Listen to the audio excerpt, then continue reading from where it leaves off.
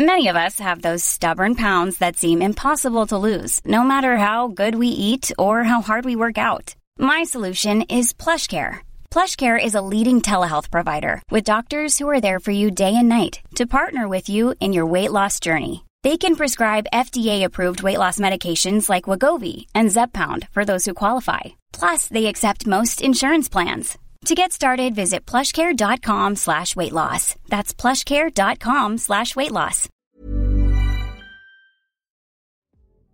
What's going on, everybody, and welcome to the Daily Transcendence Podcast. I'm G.O.D. And I'm Ray. And we're your hosts. Take a journey with us into the realms of some of humanity's most inner thoughts and theories about what lies before us and beyond the other side. Take a step back with us from the day-to-day heavy burdens of this constant evolving life.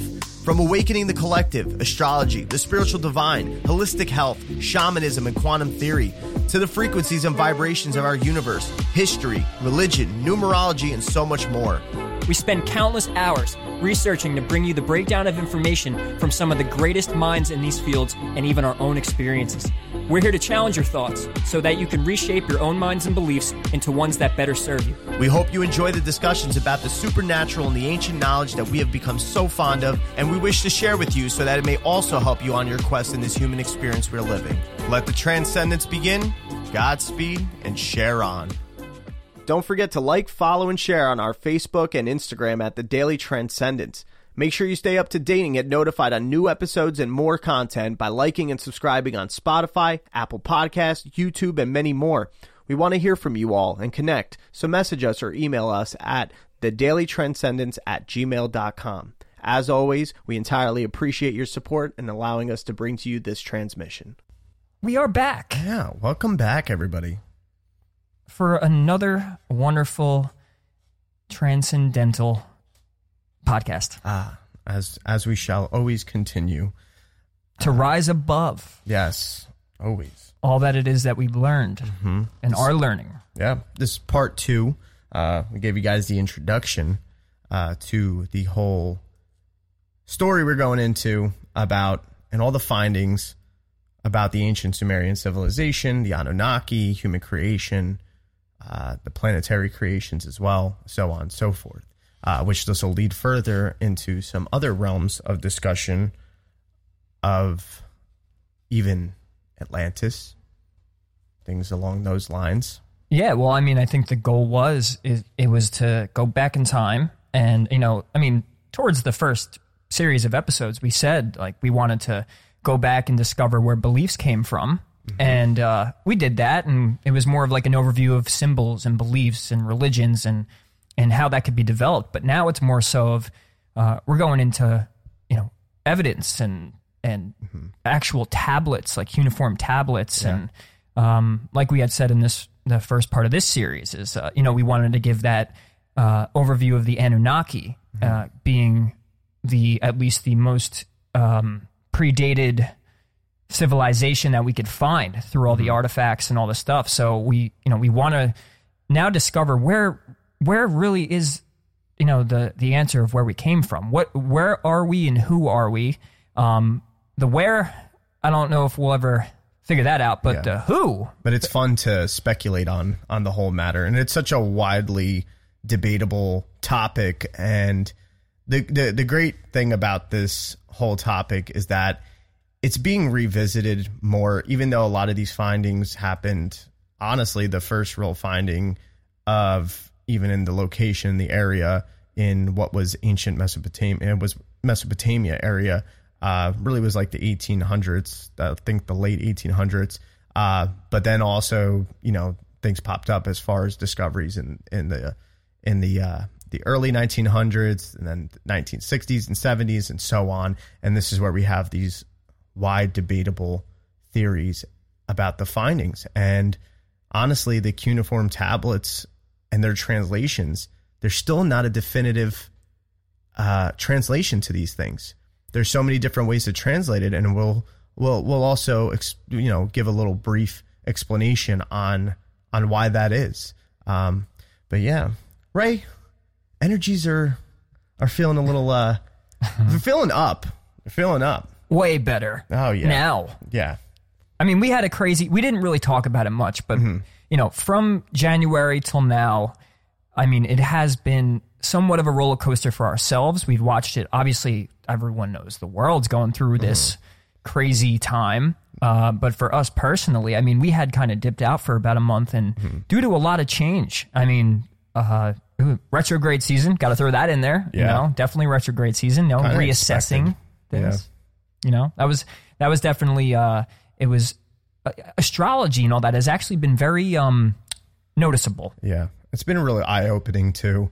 It's been helpful, and which I know we've explained a lot on why and how the astrology could be helpful, but it really has. And this is something I want to put Ray on the spot a little bit. Yeah, I think you got some news for everybody. Yeah, so ironically, right? I had made a prediction. I'm going to go back to my Super Bowl prediction. I had said Bucs are going to win the Super Bowl. Yeah. And because of this whole nodal astrology that I noticed, it was a pattern of my own. Plus, I have this whole thing, and I think I want to do like a YouTube video on this whole 5 thing this year, because it's a 5-year in numerology, right? And and how you would do that is 2021. You add them all up, it ends up being 5. And like the Bucs were the 5th seed, and it was Tom Brady's 5th MVP of a Super Bowl, and all these other things repeating. That's a whole other rabbit hole to go down.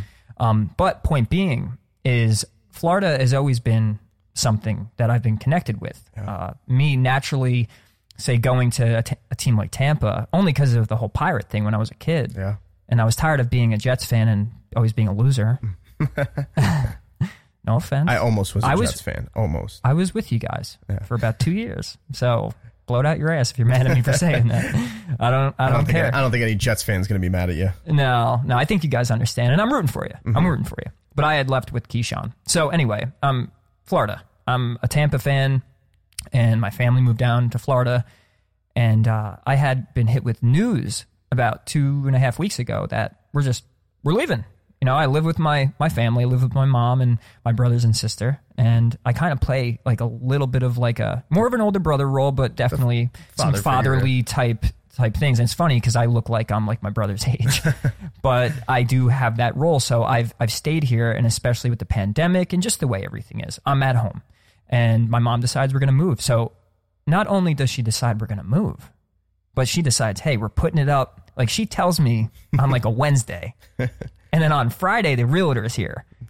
And then on Friday night, Saturday morning, the pictures are up. Wasting no time. And then on Monday, we're already seeing it get some traction.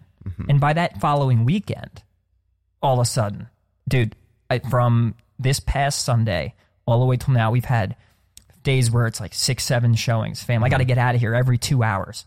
I gotta juggle this whole like thing going on. And it's funny because the astrology had said, like, a big theme, right, is shattered reality. That's a big one. Of our astrologers has, he's labeled this time as that, like, our realities will be shattered, whether on a global level or an individual level. So if you're out there going through this like crazy shift or change in your life where things seem to be falling apart, well, it's part of the energies. Yeah, it's okay. This is normal. Yeah. Well, and why I say, it's going to be okay is because, I mean, to me, like at 30 years old, I know who I am. I kind of know where it is I want to take everything, but there's a lot of this unknown to it.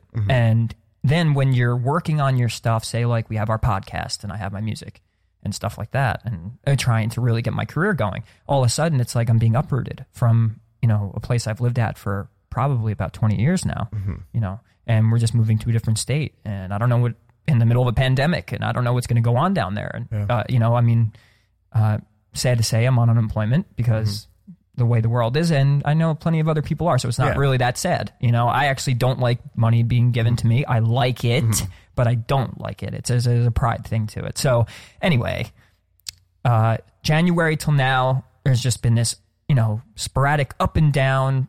Reassess yourself, reassess your life, take you're going to spend a lot of time with yourself and look at what it is you are on the inside. You can't run away from yourself. And I wasn't able to. And now being uprooted, I'm moving to Florida. Yeah. And we're going to actually, with the podcast, we have to now do it via internet until Geo finds his way down there. That's right. Yes, because if nobody knows that, it's come up for me probably since December.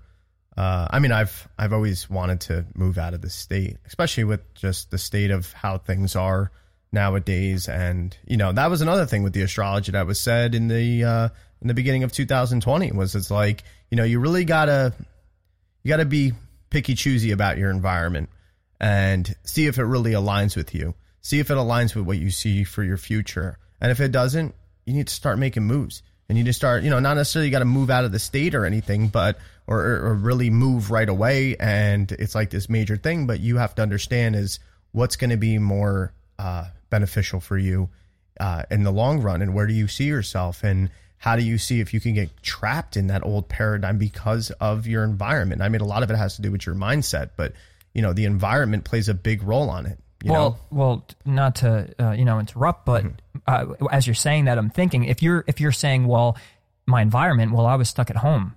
Well, it's more so coming from the inside out. You get to reflect on the people you hung out with, the places you were going. You get to sit there and really, decide that those things are good or bad for you, because you have to sit and think about it and deal with it. I don't care how many video games you play or how much Netflix you watch or how much pornography you may watch if you're a dirty man or something, or woman. Yeah, you never know.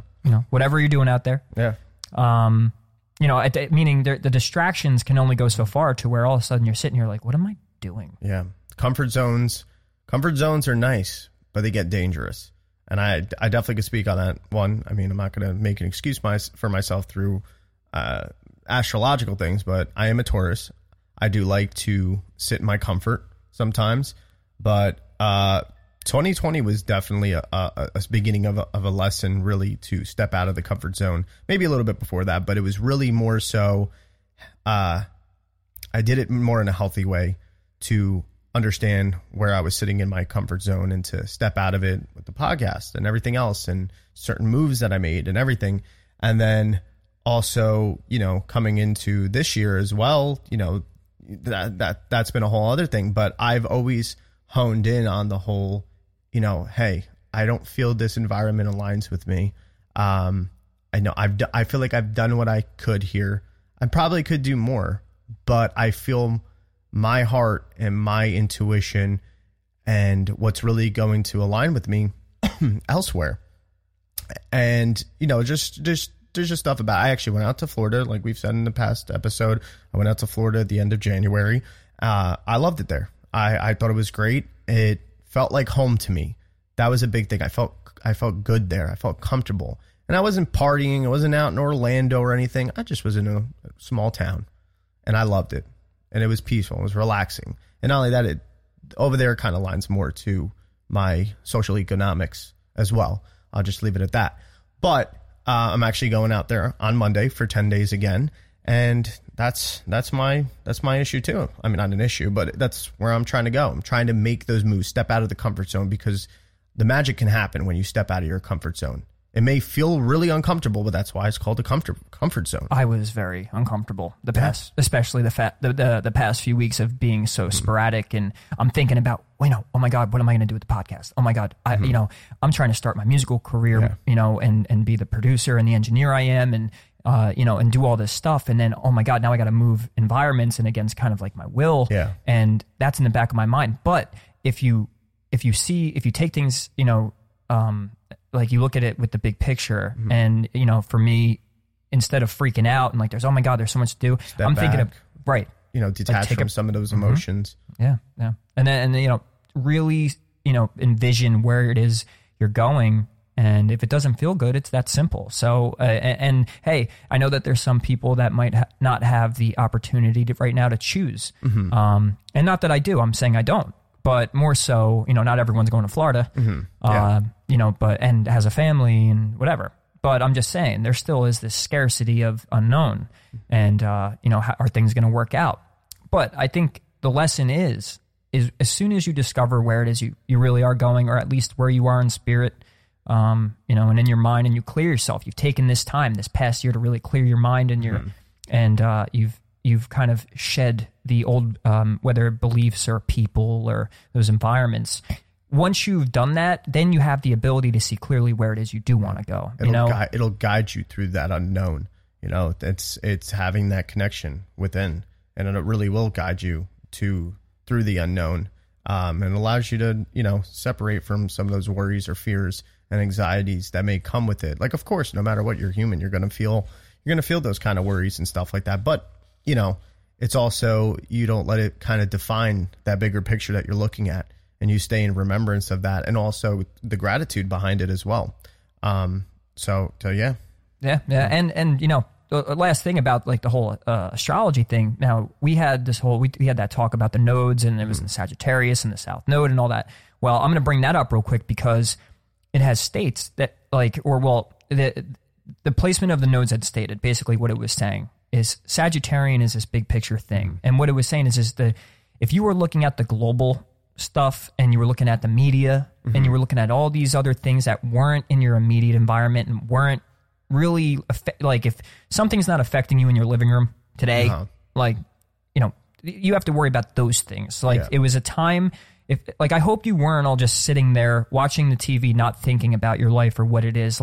It was a time to reflect and change. And that was, this was, and still is, you still have time, that an opportunity to really figure out who you are and where you want to go, and that it's not too late, whatever age you are. It never is too late.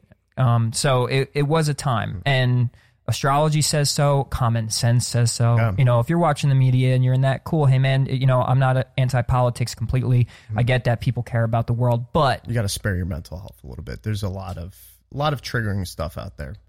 Yeah, there's a lot of triggering stuff. And on top of that, I mean, is it really that relevant? Like, are you set in where you are right now? Are you set in your ways, or do you feel like you're happy? And if not, it's a time to realign. They keep calling this the Great Reset and all this. Yeah. Well, you know what? Take their advice. Yeah. It is whatever happens globally, we'll deal with it, and we should band together and figure it out. But how are we going to band together? Yeah, we don't even know what kind of concept of time that this reset is going to occur in. Yeah. It could be a couple days in certain situations. It could be fucking years. It could be not even in our lifetime. So why are you going to sit there in that uncertainty and, base your feelings and your decisions off that? Right. Yeah. So it is. I think it's really important to just, if you know who you are and where you want to go, and at least, I know where I want to be, right? At least with my career and, who I am and what my interests are and where I'd want to make money and live my life. And I have that figured out. So there's that level of comfort that I have in myself, knowing who I am and what it is I stand for. And a big thing really is, helping people open their eyes to certain things, having a voice. When I was younger, not that I didn't have a voice, I talked a lot and a lot of people heard me, but I'm saying a voice of, of bringing some sort of wisdom and enlightenment to people to help them, and especially in a time where I think it's needed. If you're watching all of the mainstream media, or you have some YouTubers that you watch and this and that, cool. But if that's not changing your life or changing your mind in a way where you feel yourself gaining things and getting better, then I just think we should all realign to the things that are going to help us get in touch with our spirit and who we are. Because why that's important, we end up banding together because we're not against each other. If you're comfortable in your own skin, you're not going to judge other people. So it's just not going to, it's not how it's going to be. Yeah. You're also gaining the awareness in that way that you're speaking of, right? You're gaining that awareness through also the mirrors within your life of other people, and gaining and learning that experience together, or being able to have that, like I said, that awareness from certain interactions, and going through the process of trying to be in a way a humanitarian, and really come from a good intentional good space, but not in a forceful intention as well, even if it's good. And you see that reflected in the process you're working on your inner self as well, and to keep that open state of awareness. Yeah. Like I said. Yep, right. And the show must go on. Despite whatever Ray's going through, despite whatever I'm going through, whatever we're doing, always looking to improve on ourselves and to work on our dreams, and not let certain aspects in life put your goals or dreams. This goes for everybody. Don't let it put your goals and dreams on the back burner. You know what I mean? Like, yes, of course, it depends sometimes how much energy you're going to be able to put in sometimes, but always make sure you're doing things for yourself. Pay yourself first. And yeah, like I said, energies are higher than a crackhead behind the 7-Eleven dumpster over there. So Palmer would appreciate that for sure. Yeah. And yeah, he's right. And we're not going to, we just hit about 20 minutes I'm looking at. And, we really did want to discuss, well, because as time was passing, we weren't releasing episodes, and me and Gio were working really hard and trying to really stay on track. We've been and bottling this shit up. Oh God, man, it's ridiculous because of the timing it had, and we're moving forward with things, and if I get frustrated, I realized throughout all of this, when I finally hit that like peak of frustration, to make myself feel better, I came up with the reason why, like, instead of just saying, I want to go do things for me and this and that, and these are my reasons, it's like, well, where's my service to everyone else too? Once I decided that, why we even started this podcast was to enlighten people and to help them. And that's why we always state, like, it's not about what we believe or what we're talking about is being pushed on you, but it's open discussion. And where it's supposed to be leading is this awareness of, getting out of, like being told what to think. Yeah. And that's the transcendence attitude, that's the mental attitude of a transcending person, is remembering that there was conditioning that was pushed upon us. It's going to lead into what we're talking about because it's, from down to our history that we were, taught in school, and even just the basic, like in school, when you're a kid, you're taught to listen to somebody or to have authority, and not that that's a totally bad thing. We need leaders. Leaders are great, but authority, the way it's pushed on us may just be a little, too outlandish and ridiculous. So to transcend the beliefs and conditioning that we have, to free our minds to make these decisions ourselves, and to really, open our eyes and minds to the truths, the fact that we have control. You have control, and you don't have to listen to everything and anything told you on a television or a radio show or a best friend or a family member. And that's the reason. That's the value we want to bring. We want to bring awareness. Exactly. And in this episode and the rest of the series, that's the whole name of the game, is to be able to work on, opening up that realm for all the different possibilities, and to be able to break down the limitations that have been set forth or indoctrinated on us,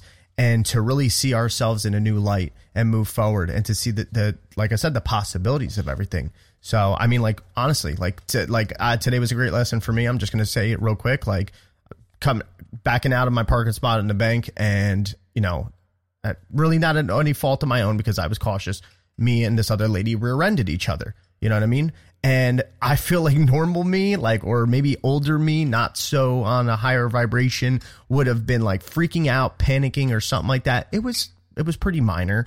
But I kept it real calm. And as much as I realized that it was more so the fault of that woman, I had this sense of compassion that I was really happy about afterwards. I didn't want her to feel bad. I didn't want to feel bad.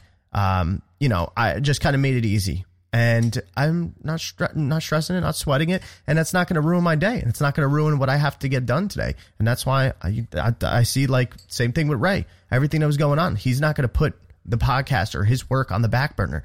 Just because something happens that day, I'm not going to let it ruin my day and put the podcast or my work or my dreams or, anything that makes me feel like it's a real creative expression of myself, not going to put on the back burner. Neither should you. Yeah, we discovered who we are and what we are in this moment, and have tuned in totally to a mission and a goal. And I think everyone can use a mission, and it's going to lead into what we're talking about. Now, how does this have anything to do with, the Anunnaki and all that and all that? Of course, we wanted, to just keep you guys updated on that stuff. But at the same time, and we had a phone call earlier this week about it, and, to be brought the information, say that maybe all of the history and all of the facts and all the things are just undecided. Not that we've been completely lied to, because let's leave the idea that everything's a conspiracy. There's a little bit of truth in everything. Right, there is. So you have to have this piercing mind of keep that mental state of I'm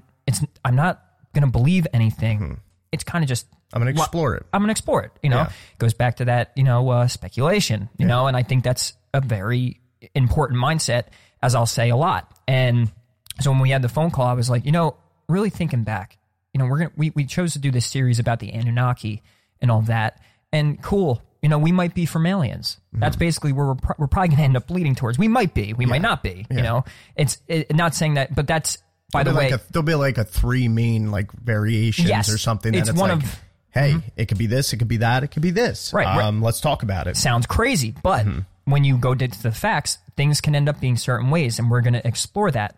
And point being that we're going to talk about this stuff, and now you get to know other aspects and truths and facts about our past and these ancient beings and these ancient tablets and stuff that could totally transform the mind in a way where it's like, oh my God, in school I wasn't taught that. Yeah. And by doing that, you realize that your authority and the system laid out might not be for your own good. And guess what? That same system is your media, and that same system is your banking system and all of this other stuff. And once again, leave the conspiracy out of it and just remember the fact that we could just have flaws, and it's time to really fine tune our minds and understand where we came from. Yeah. And things could just be outdated, from the mainstream, the mundane. I mean, don't you want to sometimes transcend the mundane? So, with saying that, let's get into it. And so, if we're going to go to look at this ancient civilization and its teachings and try to understand where we humans possibly could have originated from and what this can mean for us now, then it's best to start from the beginning. And by the beginning, this means looking at how physical matter could have come to be and the explanation of how our solar system was possibly created. We are going to use what we know with modern science, also astronomy and theories, and then we're going to try to make correlations with the ancient Sumerian writings and also explore the variations of their translations. So we're going to ask you to keep an open mind when investigating these ideas and to use your own imagination and understanding to gain a sense of awareness on what could have happened and how our reality came to existence. As we go through this information, we'll also be explaining the many variations of the stories or theories, and also the many different scientific, astronomical, and archaeological data within these stories or theories. So we also just highly encourage the transcendence mindset, like Ray mentioned, and being curious enough to go out and even research this information on your own as well if it interests you. If there's anything that you, the listener, feel you can add to the conversation or know any sort of information that we don't mention or maybe overlook, we'd love for you to share with us and further discuss all the collected data. We always welcome open conversation, no matter if it's in agreement with us or what we present, or even if it's healthy skepticism. Our motto is to shed the bias and transcend the influx of information to create and to also develop real thoughts and ideas, because without question, there's absolutely no truth. So, if we've sat here and decided that we know everything, there's no growth. Exactly. We must discuss these things. We do. And people need to talk. And simply put, we're told, certain civilizations or things have existed 6,000 years ago. But in our facts and documents today, and I'm calling them facts because these are discoveries on Earth, we're talking 10 to 12,000 years old. Yeah. And involving things that shouldn't exist then if the mainstream story says and claims what it claims. Yeah. And so by knowing that and understanding that changes the whole backstory. Mm-hmm. So if that changes the whole backstory, well, what else are we missing here? What does that mean about us? Who are we? Yeah. And what could there be dormant things about us? Yeah. What kind of capabilities are there as a species for us? Are we really trapped in the Matrix? Yeah, that's a curious thing to go into. Yeah. So, Gio, start us off. I'm ready. Yeah, me too. All right. Stick with us. So, let's give a real quick overview of just the Sumerian civilization of itself, because their artifacts also show a lot of firsts for mankind in our history, such as like the first schools, the first historians, methods of writing, library, inventions, doctors, pharmacopoeia, farming and agriculture, first musical notation, and first taxes. They invented our standard measurement of time. Yes, the whole 60 minutes, 12, everything. That is where it comes from. And also they invented the astronomical and astrological systems, the first maps and cartography, the first mathematics, and they even invented beer. That could be widely debated, though. But their religion and belief system is also said to have heavily influenced all the other religions in the world that followed after. The cuneiform tablets of Sumer contain inscriptions of a huge magnitude of encompassing cosmological tales, epic poems, histories of kings, temple records, commercial contracts, marriage and divorce records, like I said, astronomical tables and astrological forecasts, mathematical formulas, geological lists, grammar, text, and the dealings with names and genealogies of royal bloodlines, which that's where we're going to go into. And there's also deeds and powers and the duties of gods. Yeah. And by the way, this was all cavemen. Yes. Cavemen? Well, that's my point. Well, isn't that... That's what I mean. Like, right. There isn't we go. that the popular, we're evolved apes. Yeah. So, you know what? Let me just say this. Evolved apes had divorces and taxes. Yeah, that's what I'm saying. So, and if you honestly, if you look at the data, it shows that like when you go through the whole, 250,000 to 300,000 years ago, when they say they, first, the oldest humans and stuff like that, and the, of Homo erectus, and also our ancestors, which is, being from Homo erectus and Homo whatever the other one is, and into Homo sapien. That time, it's like there's a weird path where it's just like low level, no, we're just hunter gatherers and, no agriculture yet. And then all of a sudden, just boom, just a peak up into advanced civilization. I find that a little weird. Yeah, but the fact that we're talking about it, I have an erectus right now. Mm-hmm. Just saying. I almost lost you there for a second. Yeah, so it's important to know when looking at these Sumerian records that there's a lot of different tellings because of how old of a civilization they were, and the number of generations everything was passed down, and the many regions it was recorded and taught in. So one thing I want you to keep in mind, you have the Sumerian civilization. This is all in the same area of Mesopotamia, and it's first known to be recorded that it's the Sumerian civilization anywhere from sometimes 5,000 to 4,000 to 2,000 BCE. After comes more the Akkadians, and this also is like half religion, half society type changes. And the Akkadians come, and then after that's the Assyrians, then it's the Babylonians, which we all have heard a lot about the Babylonians. I feel like that's more of what we were taught in school, if anything, but not really in depth. It was always the Egyptians. And then afterwards you have the Chaldeans, which the Chaldeans are also, which is modern day Iraq. And you have, there's a lot about, Chaldea, that area during a certain time that's also mentioned in the Bible, and it's heavily connected with where the astrological schools were, where they actually started. It was like really the mystery schools. The mystery schools and the study of astrology. Right. And this even knowledge. Abraham. It was like Abraham in the Bible was from Chaldea. Yeah, but the way it showed up is it just kind of showed up. Mm-hmm. Like think about developing, say, just even the numerical system. You're talking about an infinite amount of numbers. So you're talking about a system, and you're telling me that we're hunter gatherers. We're just yeah, and then all of a sudden, it's like 1, 2, 3, and I know everyone in the back. a lot of moves, But in the last episode, but come on, you gotta be there. Yeah, a lot of moves, got to be there, and a lot of moves nowadays. Yeah, what do you got against Tauruses, huh? Is that what you're talking about? I knew you'd catch it. I know. Moo-moos. A lot of moo-moos. Mm-hmm. So I really, let's use our logical minds here. I mean, you don't need to know even arithmetic to understand this mindset. Yeah. That, we're contemplating this. We're going from hunter-gatherer, kind of just noise-making people, mm-hmm. and we're growing and all that. And then astrology, astronomy, mathematics, taxes, language, divorce. All this shit. Just happens. So... Why are we not questioning that? And why is it, by the way, why is that not, mentioned in my history book? Mm-hmm. Why wasn't that like a main focal point? And as a kid, I would have been probably more interested in school if they were coming at me, right? Specifically, I'll speak for myself here.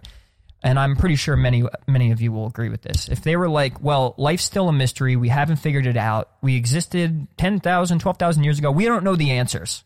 Now, me personally, I love puzzles. I love thinking about things. I like to, really dive deep into thought, and kind of like mystery is fun to me. Yeah, they should have encouraged us to explore. But what did the system do to us, this educational system? It just taught us to regurgitate and use only the left side of our mind, our logical regurgitating mind, and just to remember the facts. And how could you not question that? Like, you have to question that, because it just all doesn't add up.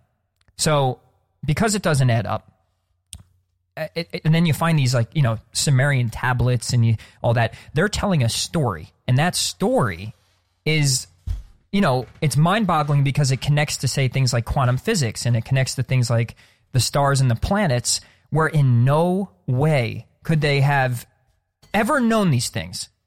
You're telling me that they know what Jupiter's doing and Saturn's doing all the way out there, these cavemen, hunter-gatherer, monkey-like humans. Where they get the knowledge to be able to make these calculations. Come on now. So you got to question it. And I think the average person watches politics and watches the media and understands there's some sort of, grasp and, stronghold. I don't know if that's the right word, but they're really just trying to, I feel like distract us or guide us in a certain way. And, I've mentioned that could be for a good reason, could be for bad. We don't know. But it is the truth that we have been kind of led astray from certain things. And it's time to bring awareness to the mainstream public. If you watch the History Channel and some Ancient Aliens, I really don't think all of that's taken as serious as it should. The pentagram, but the pentagram releasing UFO footage. And dude, Trump's you mean the Pentagon? Trump's toupee was more important than the Pentagon releasing UFO footage. So my point being, goes back to, why does this matter? It matters because if we change the history of ourselves, and we know that we've been lied to, we know that we still have an undiscovered parts of of ourselves, and that will lead to the answers. You have to know what the source is before you can go trying to figure things out. All the science in the world can tell you this and that about quantum physics and that, but knowing the origins will ultimately guide you to the answer. Yeah. What's the rule of scientific experimentation anyway? It's that you create a hypothesis and you constantly test out that hypothesis to be like, okay, this is the hypothesis is the answer, and you're going to test out to make sure that matches up. Any real scientist would say that you would constantly keep testing the theory. You don't just be like settle and done with it and stuff. And we know that there's been settled things that have been researched or data and experimentations and everything that it's just kind of been settled on. And listen, I think we have all heard of predictive programming. I mean, why do they call it a program on TV? Because it is a mental programming in some way. I'm not saying everything is a conspiracy or anything like that, but that's the thing. It's like, open your mind to variations. You want to really get closer to the truth, keep testing out the experiment, keep testing out the information. That's all. That's really, I think we nailed that. That drove it into a coffin with that one. Absolutely. And I think nothing else needs to be said other than it's time to explore, and it's time to understand this story. And we're going to start with the Sumerian, approach. Yeah. So we said, we're going to start from the beginning. So when beginning, we're talking about the creation of even our solar system and our universe. We have many different speculations on that between Big Bang, electric universe, biblical and other religious type explanations behind it and stuff. But let's take it from all standpoints for a little bit. And for first point I want to go through is like more so of what we know on a scientific standpoint about stars in the solar system. We know a solar system and stars can be born in the vastness of the galaxy when a large collection of cosmic dust and gas becomes compressed by gravity into a singular point. Made of increasingly compressed dust and gas, it then starts to emit a massive amount of light and heat and ends up creating a large disk spiraling all around it. And what's funny about the whole spiraling disk thing, just wanted to note is the whole fact of the Fibonacci sequence. I was going to say the Fibonacci. Yeah. And basically, nature works on that math. There's a basic science to how everything grows. Whether you're looking at the plant spiraling up when it's on like one of those time lapse things, or you look at a hurricane, you look at a galaxy, you look at water go down the drain. You're talking about that spiral, and that math is basically the math of God. It's the math of the universe. And when you do, like, say, the measurements of the Fibonacci spiral, you can actually relate it to, and it's exact. The exact math is from the tip of your finger to that middle section of your finger down to the bottom. It gets longer and longer and longer. Your hand gets longer. Your arm goes through your whole arm. And then, so your body is even built with the spiral math. You're not a spiral, but it's the math of it. So that shows up prevalent. So when it's talking about this cosmic dust spinning and spiraling, well, that's we what see it this is. constant pattern in nature. And that's really, it's part of the whole fractal patterning and everything. It shows up in sunflowers, our fingerprints, the circular points in the trunk of a tree. So anyway, so inside the cloudy disk, clumps of dust start to flash heat into droplets of molten rock, and then they are the building blocks of the solar system. As they start to spiral around to become stars, these clumps of matter begin to merge together and grow into larger and larger bodies, which form the basis of asteroids and planets. Sometimes during this development, the protostar undergoes a fusion and ignites itself into a baby star, which then emits a tremendous amount of solar wind, blasting away the dusty cloud, and it starts to leave behind only the solid and denser matter, and that continues to merge and form together into planets. So I want you to keep that in mind as we go forward. Now, we know that, this is kind of the makeup, a little bit of the Big Bang Theory as well, and kind of, really the materializing of matter. So we also look, now the next part I want to go into is we look at, the solar system, and we look at Earth and being a lot of water. The only other thing, and that's not even, the only other planet that really contains water like that, which is more of like a frozen type planet and a little bit gaseous as well, I think, is Neptune. Other than that, there's nothing else. So here's the explanation. This is also something I want you to keep in mind for once we go into the actual, the Anu Malish and the Atrahasis, the stories that they're telling from that ancient Sumerian culture about these gods and so forth.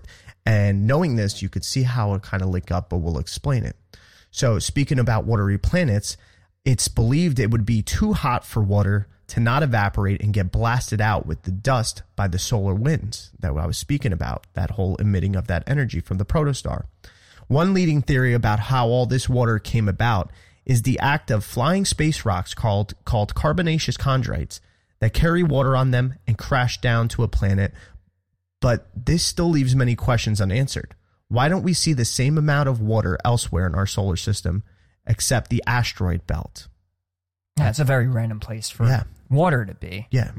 That's finding an explanation of that is like, where in general, how is the water developed and grow into, and it's elemental, right. That alchemical makeup as well and stuff. That's why you see how this all relates to that spiritual part of the world. I mean, the spiritual part of everything as well. Yeah. And according to the Sumerian story, there is somewhat of at least a, story about it. Yeah, absolutely. So, going just a little bit further into that, we have hydrogen and oxygen are some of the most abundant elements in the universe. And so it would be sensible to hypothesize that as the solar system is forming, there was likely tons of water ice or hydrogen and oxygen that was being pulled into larger field of water ice and other debris in solid, liquid, and even gas form. There's a document called The Origin of Water Ice in the Solar System, and a scientist of the Lunar and Planetary Laboratory explains that the origin for planetary formation can come from at least one of two things. It condenses beyond a certain distance from the protosun, which is no more than 5 astronomical units, but as close as 2 astronomical units, and then it falls from the surrounding molecular cloud. This relates to the theory of what I'm going to explain now of the body or the goddess of Tiamat, because the asteroid belt is 2.2 to 3.2 astronomical units away from the sun, which is said where Tiamat was said to be according to the Sumerian story. Right. So, and let me throw this in there because this is what fascinates me. You have things like the Bible and then this story especially too, like it's crazy that you could pick things out, right, that can be, say, somewhat allegorical, right? It could be like a mythology where you're reading it and you learn something from it. It could have some hidden truth in it.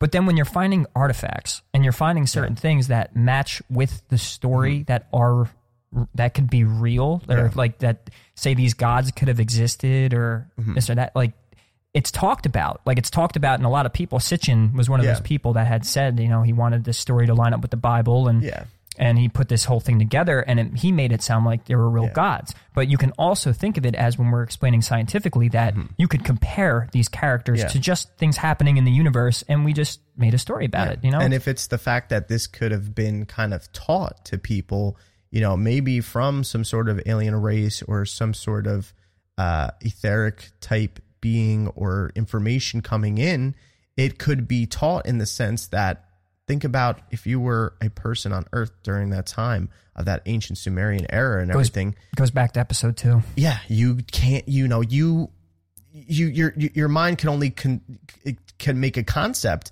of what you've experienced and what you already know. Yeah, like so a way of like a way of teaching somebody at a certain level of awareness and consciousness. Meaning, so if like, let's say there are these alien beings and they come here and they have all this knowledge, but we don't speak the same language, and they don't know how to, we both don't know how to communicate. So maybe they become friendly with us or maybe they don't, but regardless, they decide to teach us these things, which that's also, by the way, in the story of why we were taught, by the way. So the irony of that, that, it says in the story that one of these gods had given us this knowledge, but I'm at a certain level of awareness, and the only way I can actually grasp it is if you show me pictures and you give me ideas, regardless of words. Yeah, it's like me if I'm trying to explain to my 7-year-old niece about planets and formation and stuff like that.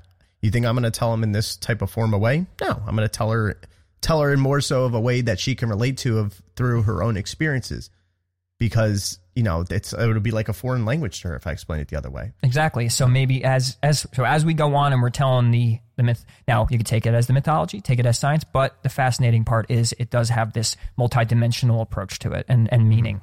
Yes, exactly. So going into now with all that information, we're going into now the Sumerian origins of what it said of the heavens and the celestial bodies and all the solar system cosmology.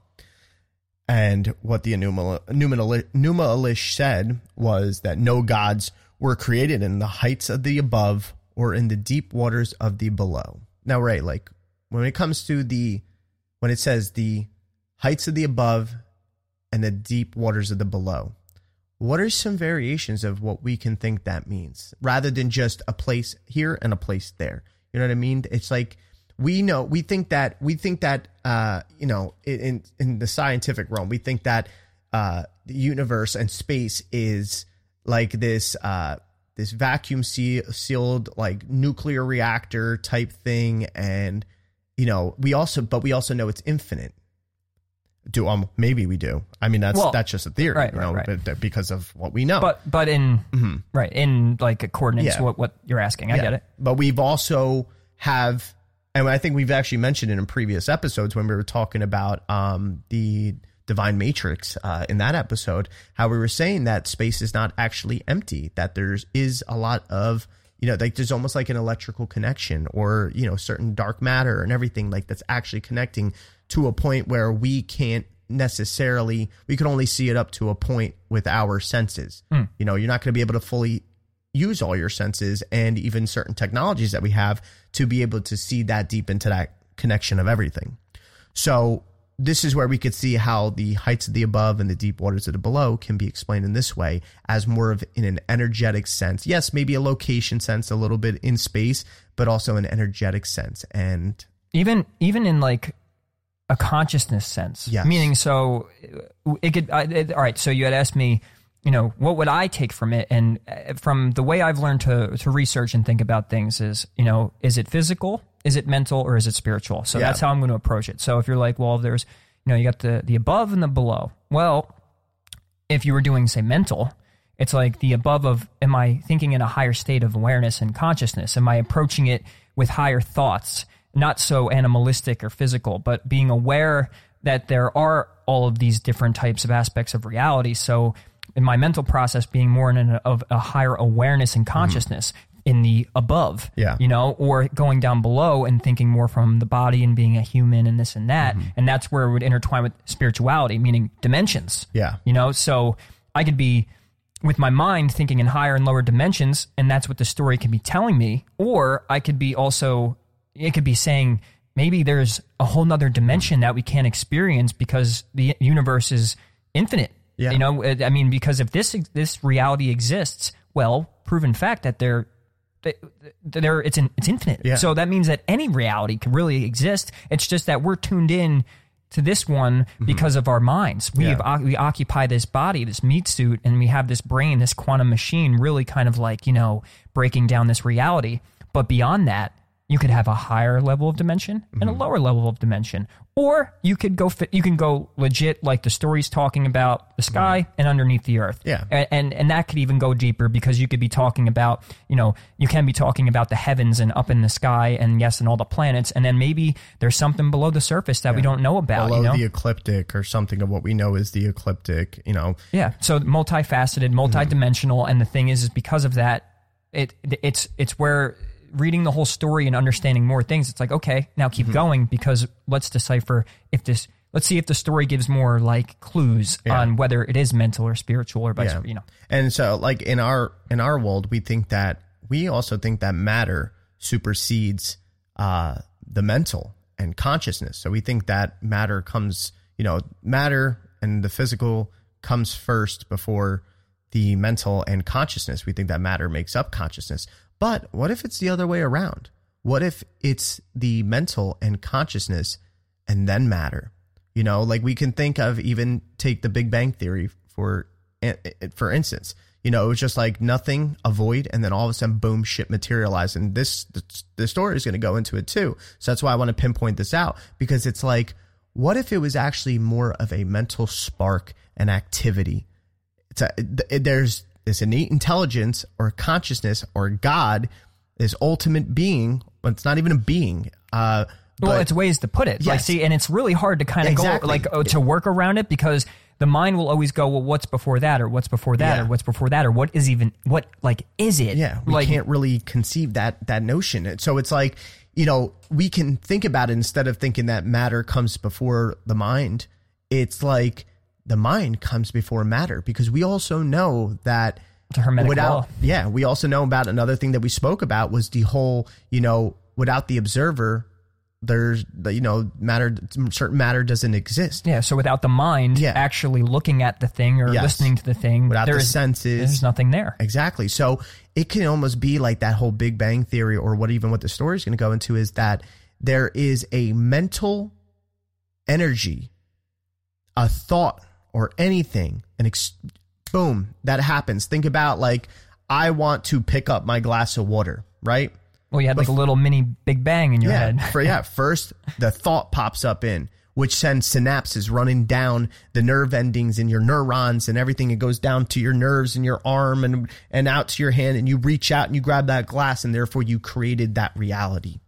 So who's to say, and who's not to say, that can be the start of it all? It's mental aspect. The mind of God. Think about that. The mind of God. Ooh. Yeah. So going forward, sick burn, bro. Yeah, so going forward, in the story, we have Namu, which Namu represents the creative force behind the entire universe itself, and was the goddess Sea who gave birth to the actual gods. So we can see it as that's that behind that whole mental aspect, that is that mental force, that is that boom thought process right there. It reminds me of the ether. Yes, like it's exactly. Because she's called the goddess Sea, the sea of something, like an ocean. So it's like this goddess Sea. So it's like almost you could say that they're personifying, or anthropomorphizing, or whatever you want to call it, the ether. Exactly.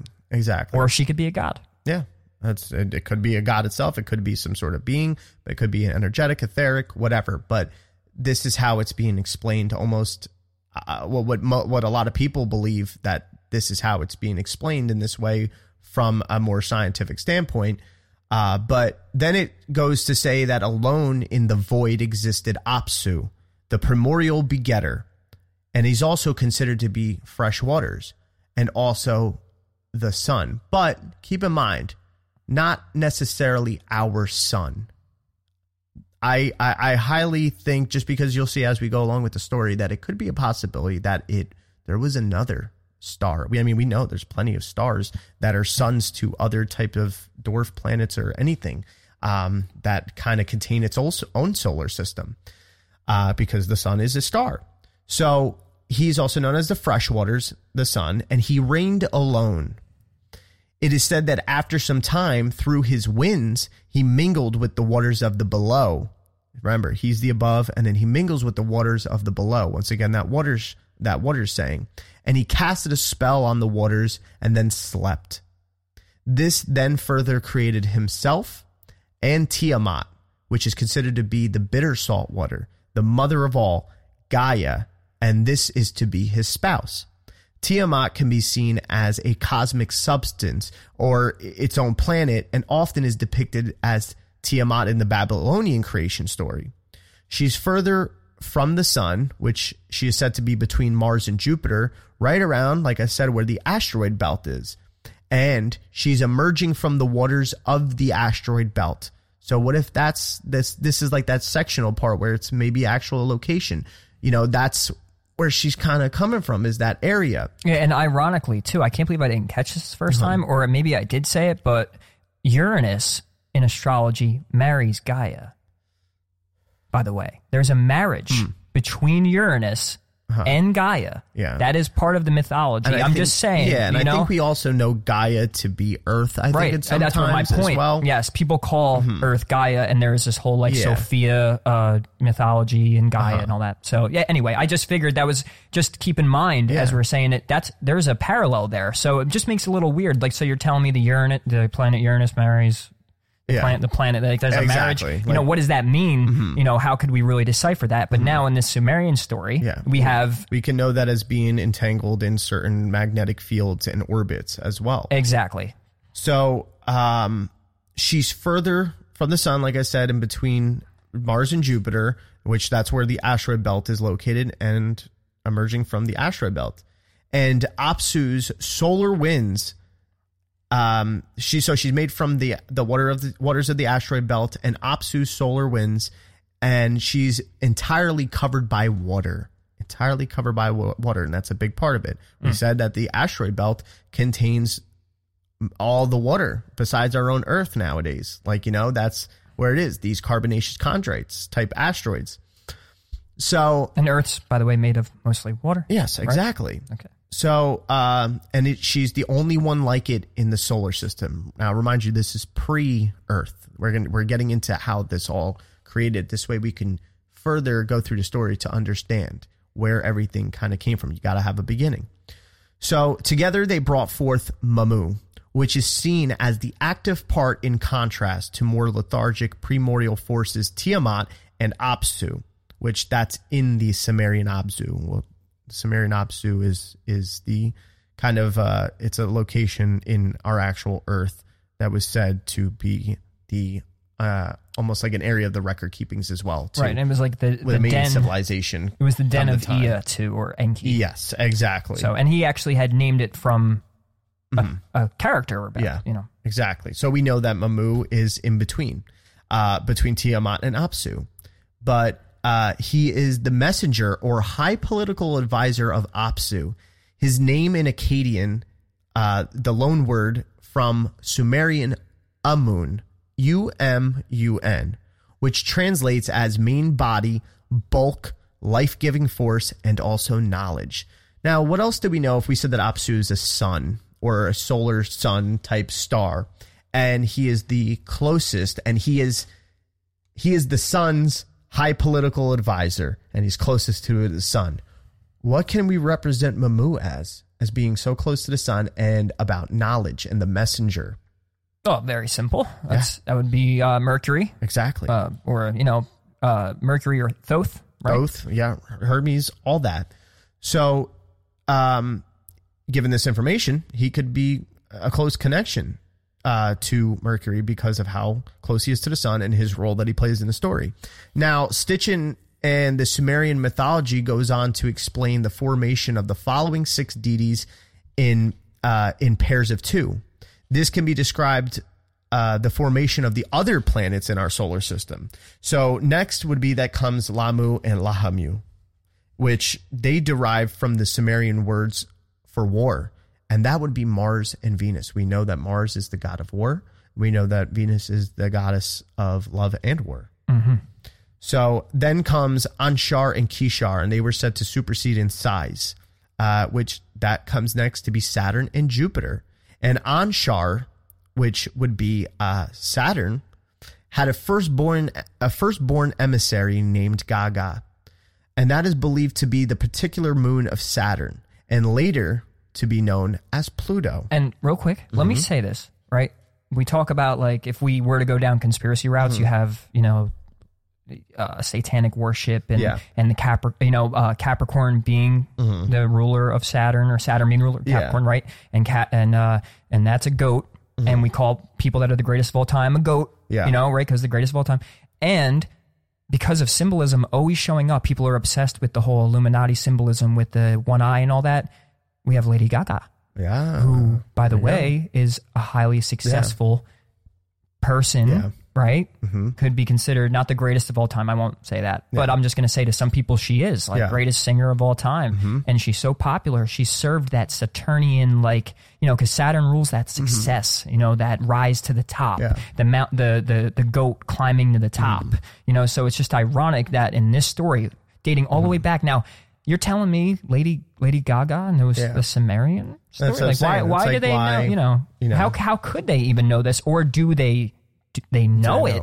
And or is this taken down into a different context along the way? Well, is it just repeating naturally? Is the story being told again within our culture? I just figured I'd ask that, and I definitely I want to have a great discussion on symbolism with the Illuminati and Saturn and the goat and all that, and we will. But I figured to throw it because her name was Gaga in this story, and I think that's pretty obvious, to be honest with you. Saturn's moon. Yeah, it's pretty crazy that it's Saturn's moon, and then possibly becomes known it's speculated to be that moon is Pluto. And we'll discuss why as we go along, why the occurrences make that to become Pluto. It's also funny because in the Enuma Elish, the actual name is like Little Gaga. Lady Lady Gaga. It's like that whole little Uzi Vert doing the whole Uzi Vert, with Lucifer, right? So it's funny, Little Gaga, Lady Gaga, she's just playing on words. Crazy. Everything's very allegorical and symbolic. Yeah, but you got to catch it. So then next we have the creation of Anu, or An, A-N, and Ea, or Enki. And they're said to be correlated with Anu being Uranus, and Enki being Neptune. Now, there's going to be a point where it seems that could get flipped as well, but it still goes in correlation with it. Anu, if he's Uranus, and Anu is said to be the king, the god of the gods, the god of the heavens during this time. And is like the ruler of all. But we also know that it seems like they were born at the same time, but it's also known to be that Enki is the son of Anu. So like the torch has been passed, maybe. There's also a weird point where it seems like Enki was split into two, because you have Ea, and Ea seems to be, which means like god of water, and it seems like Ea more so represents this type of celestial body, and then Enki is like more personified as an actual being or a deity or something like that. Yeah, it makes sense. And let me just throw this in there too. Sorry, because what's funny? Like my brain tends to I get trigger words or not triggered, but trigger words where like I just triggers the thought. Dude, I just thought about you have EA Sports. Yeah. It's in the game. Yeah, shit. But I'm just saying, like, it's in the water. Symbolism and shit, because I always relate it back to, Ray, you're shooting too far with that or this and that, but it's still the symbol, it's still the word. And by the way, why are half your cars named after things like Ahura Mazda is like some ancient god, and you have a car Mazda, you had Saturn, you have the Ford Taurus, right? Like, I'm just saying. Exactly. Keep your mind open. Exactly. So, Neptune is... We also know that Neptune, we said that since Enki is god of water, he's also god of mischief, the god of all these things. And we know that, but mainly he's known to be of water and to have he's a mystic and mystical powers. But we also know that Neptune is god of the sea in Greek and Roman mythology. And Enki, there we go, is the god of water. So if that's how we kind of get the correlation of Enki being Neptune, because of that whole water and god of the water. And then also in Greek and Roman mythology, you have Poseidon. Yeah. I'm glad that you mentioned it too, because I got it up on my phone. Mm-hmm. Now, Uranus, right? We're talking about Uranus. And I know we're saying that Ea could be Uranus, right? Yeah. That's what we're saying. Okay. But when I had mentioned before with Apsu and the whole marriage, now this was real quick. The Roman mythologies. Mm-hmm. Uranus, or Father Sky, was the son and husband of Gaia. Son and husband. Now, Ea is the son of Tiamat, correct? Mm-hmm. And the husband is Apsu. And there's a marriage.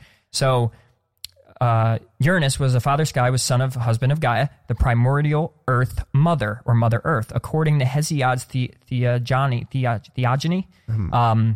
Uranus was conceived by Gaia alone, but other sources cite that Ether, they cite Ether as his father. Uranus and Gaia were the parents of the first generation of Titans and the ancestors of most of the Greek gods. There you go. There's so much similarity there. And also, I mean, in a way, from hearing that and correlating it to the Sumerian story, I also can see how Gaia could be Namu, because Namu is said to have birthed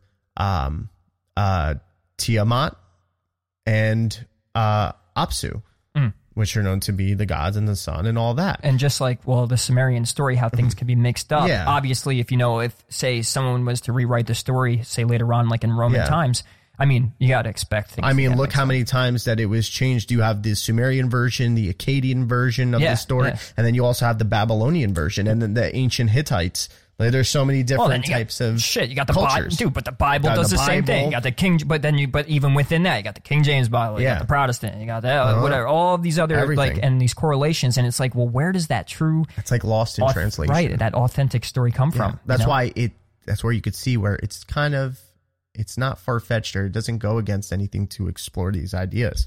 Carry on. Yep. So I mean, so it could be flipped kind of both one ways from this story, being Apsu at the top, then coming Lahamu and Lamu, and then from that Kishar and Anshar, and then Enki and Anu, and then at the bottom is Tiamat. So it's kind of like the above and the below. Apsu at the above, Tiamat in the below, and then the rest of them in between, in the middle. Or it could be that Namu is at the top, and then it's Tiamat and Apsu, then Lahamu and Lamu, and then Kishar and Anshar, and then there's Anu, and then there's Enki. And Enki is known to be the firstborn son of Anu. So this way, it was interpreted in the story. The orbits of the planets were not yet established or stable in those earlier times. The tablets tell us they surged back and forth and disturbed Tiamat's belly, or her magnetic field. The planets were gravitating towards each other, and they were converging on Tiamat, disturbing and endangering the primordial bodies. With these obvious references to erratic orbits, we can see similarities in the tablets when it is spoken about how the newly created gods were disruptive to Tiamat, but also how Apsu too found them to be loathsome as well. And because he cared for Tiamat, since it's said in the tablets that Tiamat is his spouse, he expresses the idea of destroying the child gods And this part relates with the planets and a young star emitting blasting off radiation, which could potentially destroy these young planets and completely or totally send them off into space. So let's go more into that part of the story and then break it down on a planetary level aspect. So this is the celestial battle that is said to happen that really forms the creation, and Earth actually comes from this too, and then our moon. So Apsu wants to destroy the disturbing child gods or planets, but Tiamat is against it and pleads with him to not and to be patient with them. Mamu, who is Apsu's vizier, that's called, or his like political advisor or messenger, he supports and encourages Apsu of this plan. The children find out about Apsu's intent, and they go to Ea or Enki, who he performs some magic to drop Apsu into an eternal sleep and subduing all of his powers, which then comes to eventually killing him. That's why I said earlier about the whole sun thing. Don't think of it necessarily as our sun. It could have been another sun. And this couldn't relate to the next things that we're going to talk into the next episode, but we won't go there yet. So it could almost be like there was an original sun and it dies off, and we have this creation of a kind of new sun going on, because also in the tablets, Anu is not, even though Anu is the gods of the gods, he's not really mentioned or worshipped a lot in the Sumerian civilization. It's always Enki and then sometimes Enlil, but we haven't got there yet. So that's just something to keep in mind there. So Ea then takes Mamu as a prisoner, which, remember, Mercury.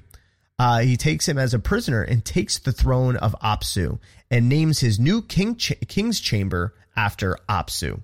Hence the location. There you go. There's the location. Therefore, maybe this new sun right there, this new location of a sun. Almost like he's taken over the god role. Right? Exactly. Yeah. And just kind of like pays his, like, he's showing maybe some sort of not worship, but like, giving him merits. Like Apsu was the god, so I'll name my kingdom as Apsu almost. Or it could even be more so playing like he's mocking. Yeah. Either way, he's paying some sort of energy and some attention to the fact that Apsu, who they had just, Yeah. And it's like, why would they come to Enki? Well, if Enki is to be represented as Neptune being that outer planet, Neptune can be known to be as the gatekeeper of our solar system because it's far out there and the overwatcher of everything and stuff too. So it's like they comes through in that way. So where was I at here? So he takes him as a prisoner and names his chamber as Apsu. And it's here that he and his wife Ninhursag are also known in the Assyrian version. She's also known in the Assyrian version as Damkina, which there's a root word that comes out of that, Damkina, and ki becomes something. Well, we'll get to that. They give birth to a new god called Marduk. Now, Marduk can be an actual god or being, or it could be also some sort of celestial. I'm not gonna say planet, but I'm gonna say celestial body or star, because it's also known that. But we're going to go more into about Marduk in the next episode, so I don't want to off track myself there. He's said to be very masculine and had a remarkable divinity with 4 eyes, 4 ears, and he breathed fire when he spoke. This can show that Marduk as being the planet of Nibiru. And Nibiru is said to have many moons and a fiery surface and glow. So therefore you could see the fiery when he talks and fiery glow. Anu gives Marduk something called the 4 winds. Remember, Anu is Uranus. The 4 winds, which gives him power, and its upset was the intent. And it was sent to Tiamat to cause her upset and frustration.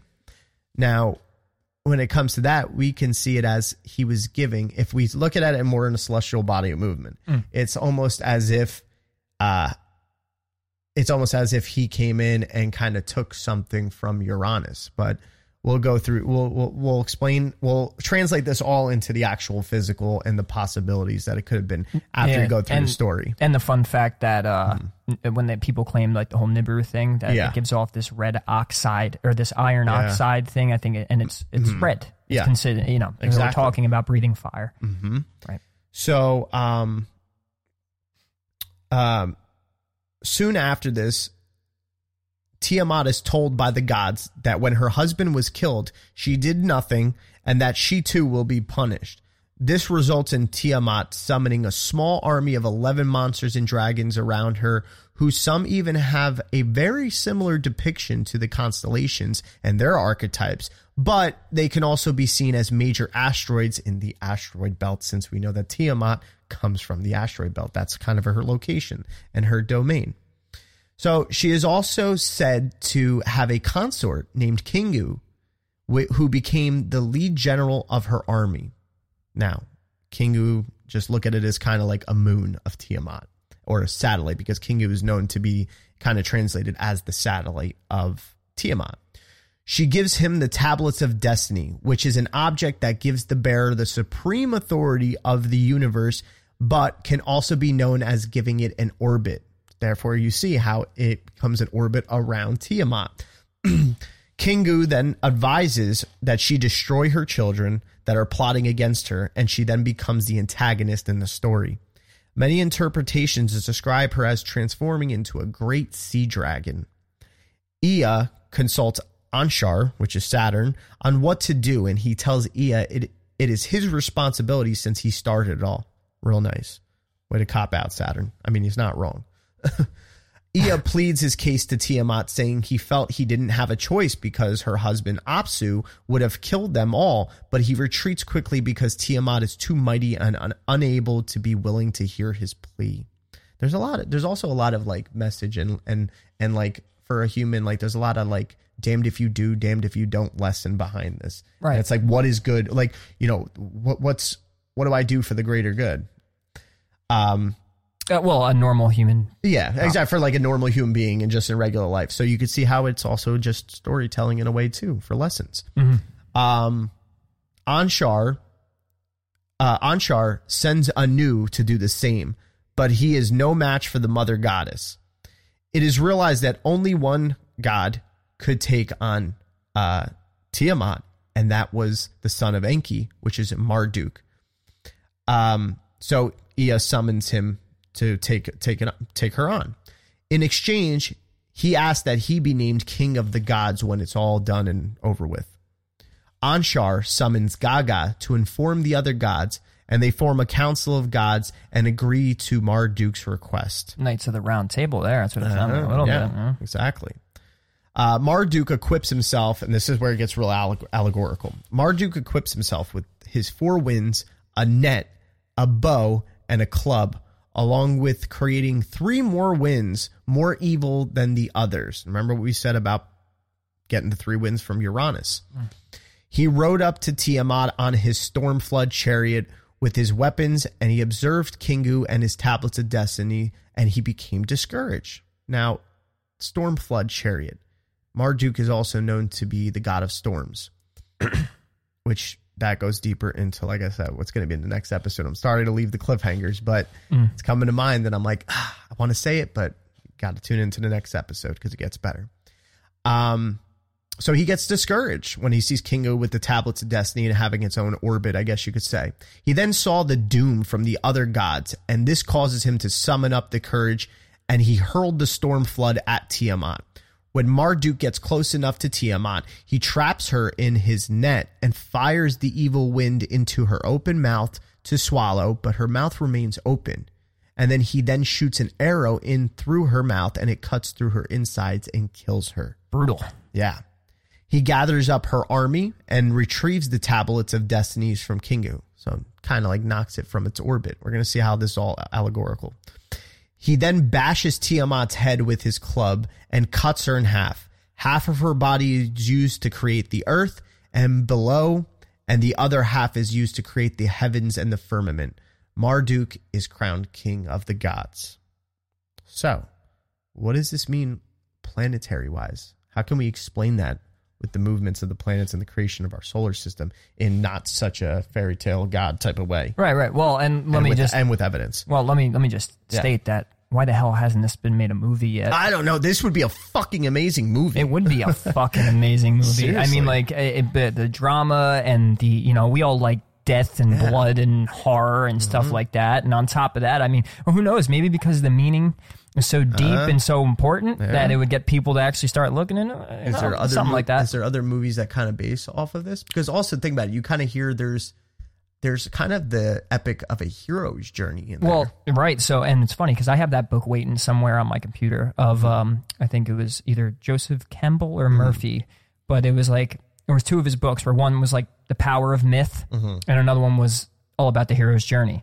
Yeah. And it is claimed that this journey of the hero going through, if you watch, I mean, hell, most of our movies, if they're not, romantic comedies and this and that, even them have an undertone where they go through the troubles and you meet the character, they get you to like them and at least get to know them, and then the trials and tribulations begin, and then from there he's got to climb the mountain back up, and then at the end he's symbolically the king of the gods, or not the king of the gods, but he wins. He's a hero. But in video games, in movies, in shows, and everything, we see constantly the role of the hero, the hero's journey, and all these things. Yeah, like why? How do we know that, or how do we not know, or maybe do know or don't know that whole hero's journey? I know we have the Epic of Gilgamesh, which that goes along with this, but that's for later episodes.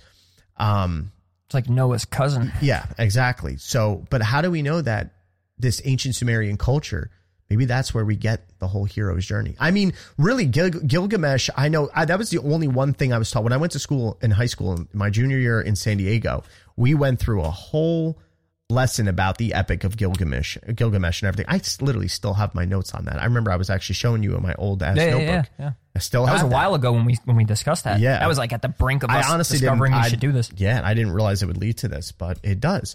So, so we could see that the hero's journey possibly could derive, if the ancient Sumerian civilization and culture is known for many firsts for mankind, that could be where it came from. Well, I do have a theory about this, and it's indefinite for sure, but we talk about the Fibonacci, right? And we talk about like these repetitive numbers in math, even you have Kabbalah where numbers repeat themselves and show up, numerology, if any, like it's almost like there's this binary built into the matrix, right?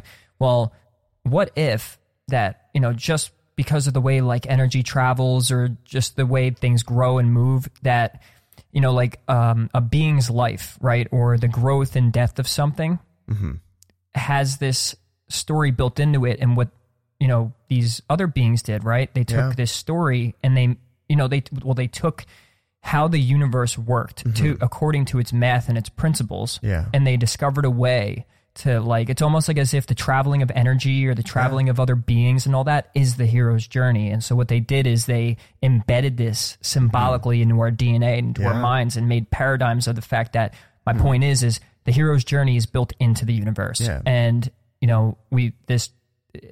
even if they say did channel or come up with this story, that it naturally would have had to come up because that's the way that it's the only way it can be interpreted according to, you get what my point. And they do that with a sense of using the story to bring on a sense of awe.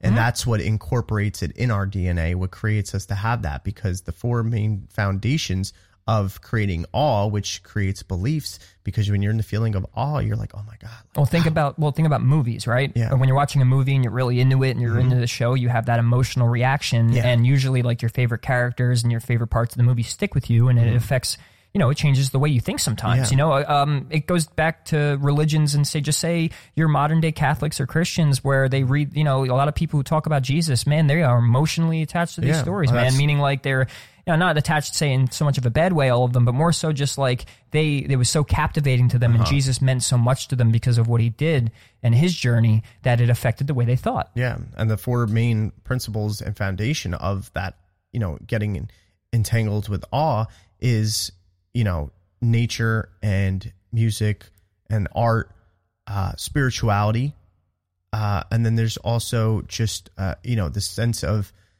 of belonging as well. So yeah, just, very interesting to really consider that, these stories may have come from just the development of the universe and the way that energy and all that stuff moves that could potentially just be channeled from the fact that that's what it is and you can't get away from it. Because why is it everything? Exactly. And that goes, like you said, that whole thing about how like the hero's journey and being correlated with just energy in general and how it moves and travels.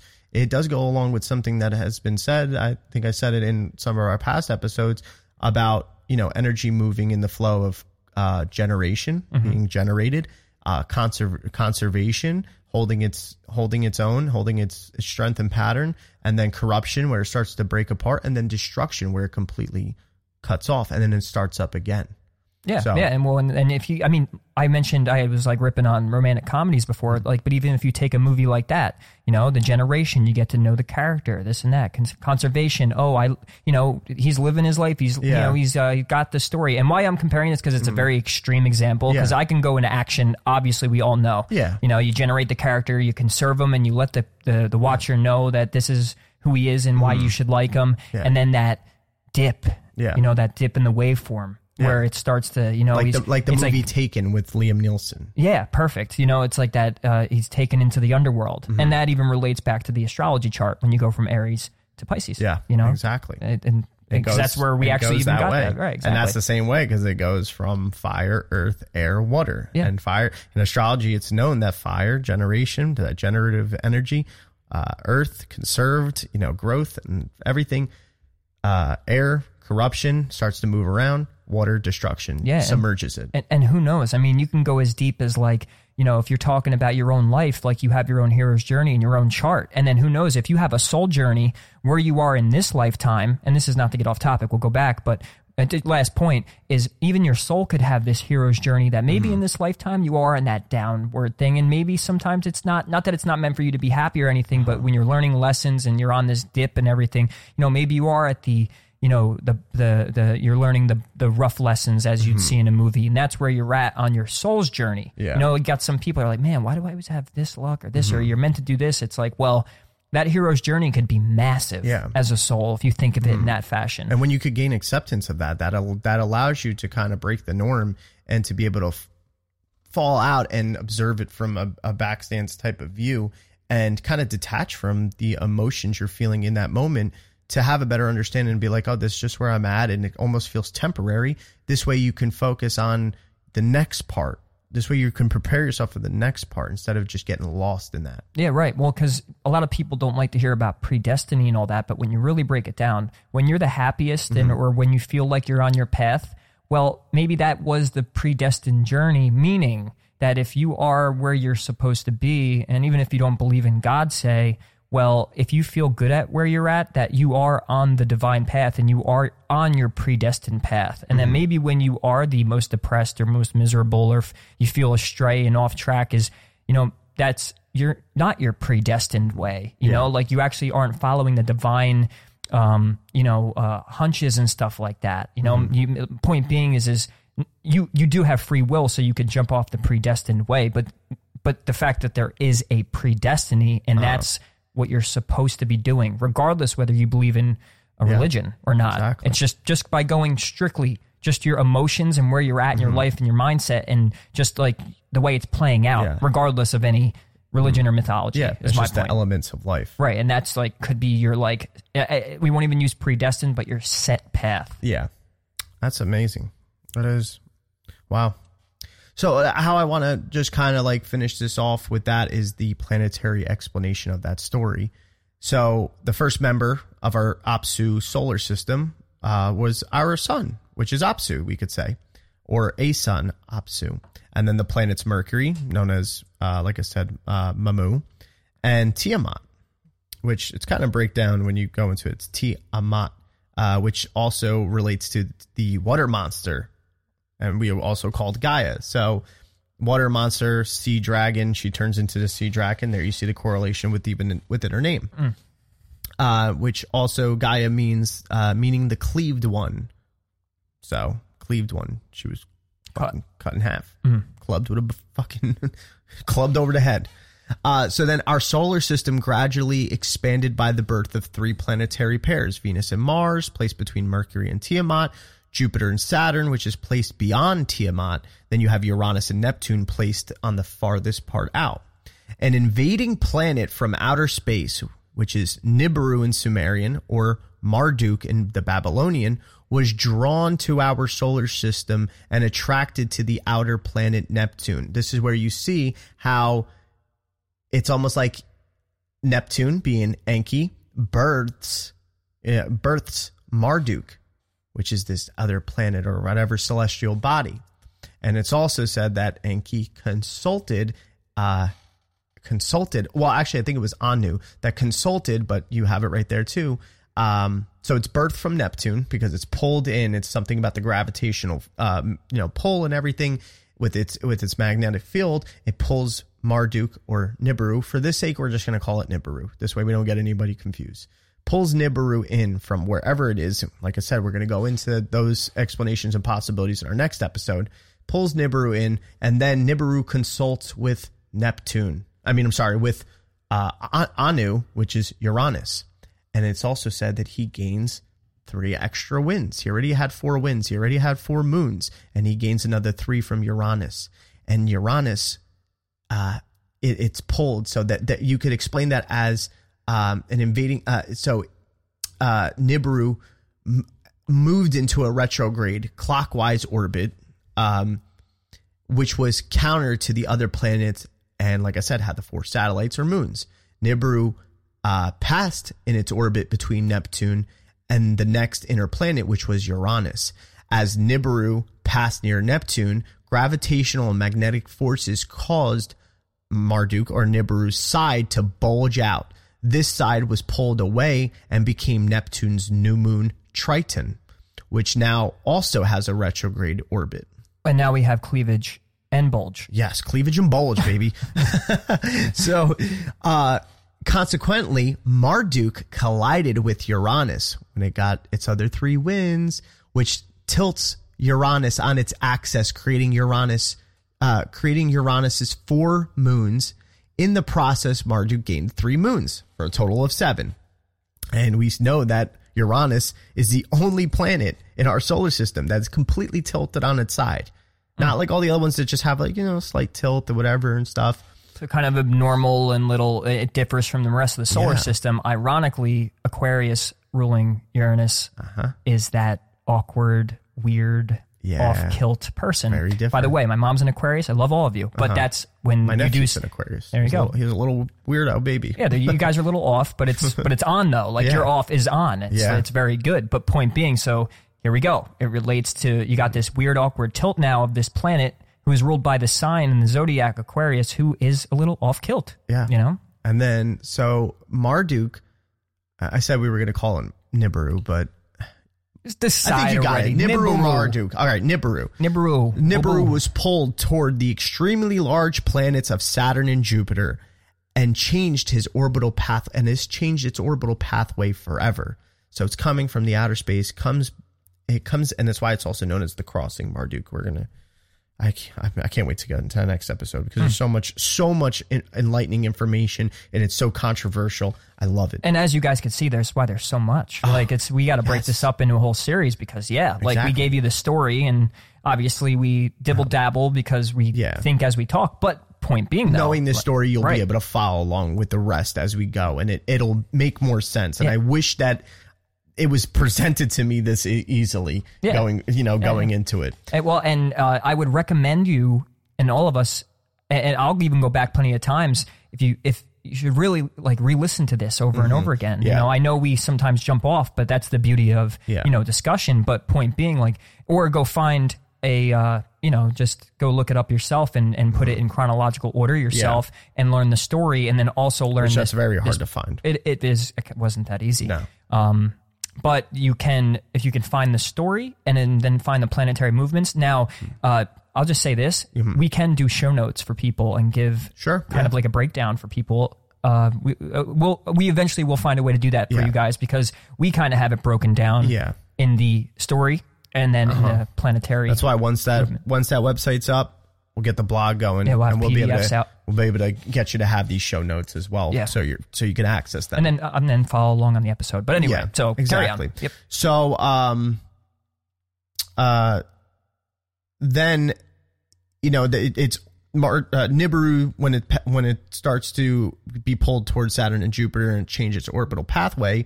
Marduk passed Saturn, and Saturn's moon Gaga was pulled away in the direction of Mars and Venus and causes Gaga to have a strange elliptical orbit.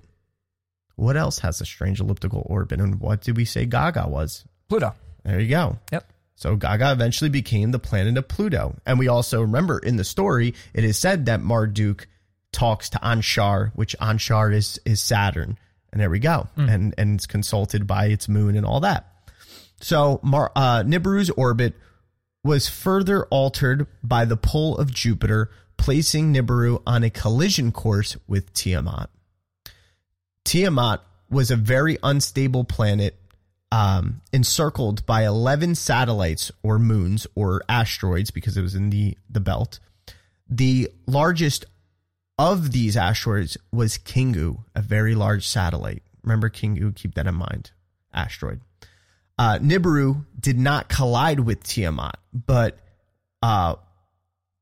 Marduk's 7 satellites smashed into Tiamat, and her 11 satellites headed by Tiamat's largest satellite, Kingu. So it was not so much the planets collided, it was their moons or their satellites or their asteroids that were orbiting them from their magnetic field. The other half of Tiamat was then split into 2 halves. Now, here's the other thing, too. I think also the way it's explained in the story, it seems more so like because the story, it was like, it caught in her, Marduk caught Tiamat in his net. The net is represented to be the orbit of Nibiru.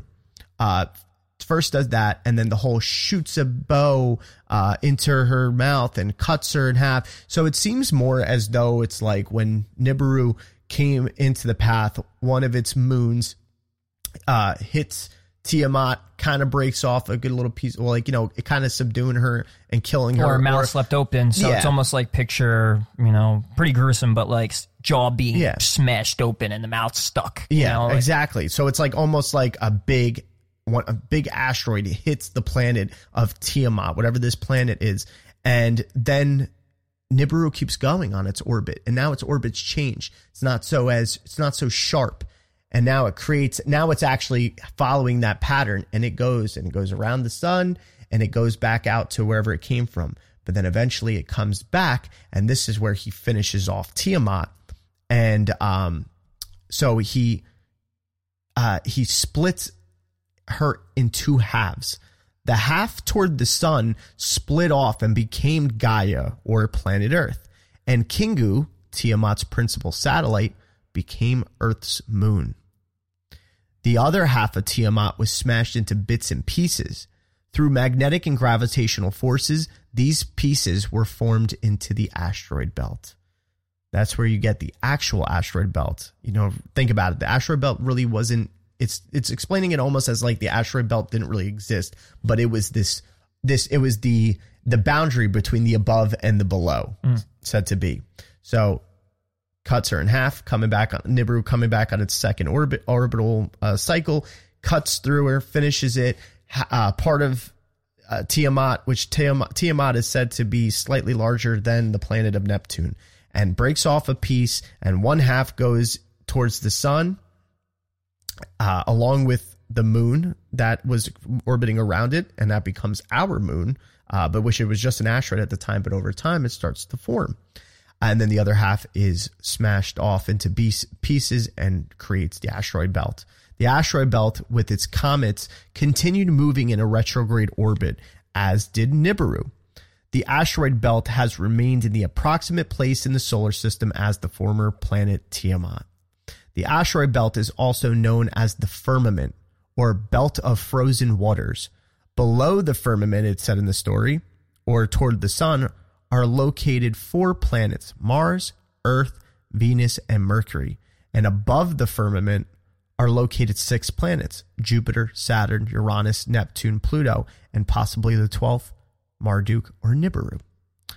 Nibiru was forced into an extreme elliptical orbit of some 3,600 years and is known today as the 12th planet in our Apsu solar system, widely speculated and controversial, but we'll go into the details of why they think it's still there in the next episode. This 12th planet, Nibiru, in its retrograde solar orbit, is again approaching Earth, they think. Probably not in our lifetime, but that's the whole. There was a lot of hype about it, especially when it came out in the 70s about it. Especially a lot of it was due to Stitching. It was like this constant, oh my God, Planet X or Planet 9, it was considered. And this whole big controversy. But like I said, that's going to be saved for the next episode where we find out and explore what is Nibiru exactly and a correlation to with the story as Marduk. You know, how do we further see the similarities? And then also, you know, what is the evidence that is found scientifically? Because they're still looking. And what could Nibiru be? And is it really there? Is it not there? How could it be? What do we know? And we're going to break that all down for you. We're going to show all sides of it as well. And that's going to be extremely exciting. And then once understanding that, we're going to go into further the next parts of the story, which gets closer to where now we know that Earth is made in the story, but then it goes further into explaining how there's the cultivation of Earth. But you first have to understand Nibiru as a planet and having some sort of civilization of its own, what went on there and their planet, and why were they brought forth to Earth. And the rest is all a mystery that we will keep going into about the creation of us. Exactly. And that's where it leads to, right, it's where we start to come into play. And so recapping, and from me hearing plenty of, you know, all the mythologies and religions, it's funny, one, how they're parallel, right? It's an important point. So you have a lot of these things coming up over and over again in a lot of religions throughout time. You also have these two explanations. You have this story, and then you have the planets and this creation of, you know, our solar system and reality itself. Are these gods playing these elements of reality? You know, are they playing these planets and, you know, matter and ether and stuff like that, and they're just interpreted in a way in a story where the mind can understand it through symbolism and through interpretation of, you know, a certain level of consciousness, or, you know, is it literal? And that's the big question. And of course, we all have our own theories, and, you know, we'd love to hear yours. And absolutely, that's how we figure things out together. Exactly. And so, what do you think? You know, what do you think it could be literal? Do you think it's allegorical? Do you think it's just this story played out describing our solar system and our reality? And if so, when thinking about it, you know, what would be the reasons? What would be, you know, what would be the reasons of doing it this way? And why so many cultures constantly, you know, are they showing adoration? Yeah. Are they telling the story again because it's just important?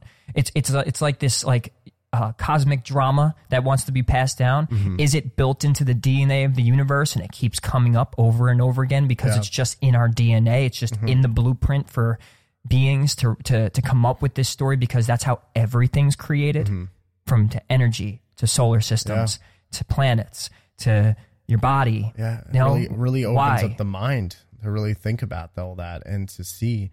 And then also, like we said, you can see how so much will be realized differently if some of these things, or if all of these things, were to be true in some sort of way.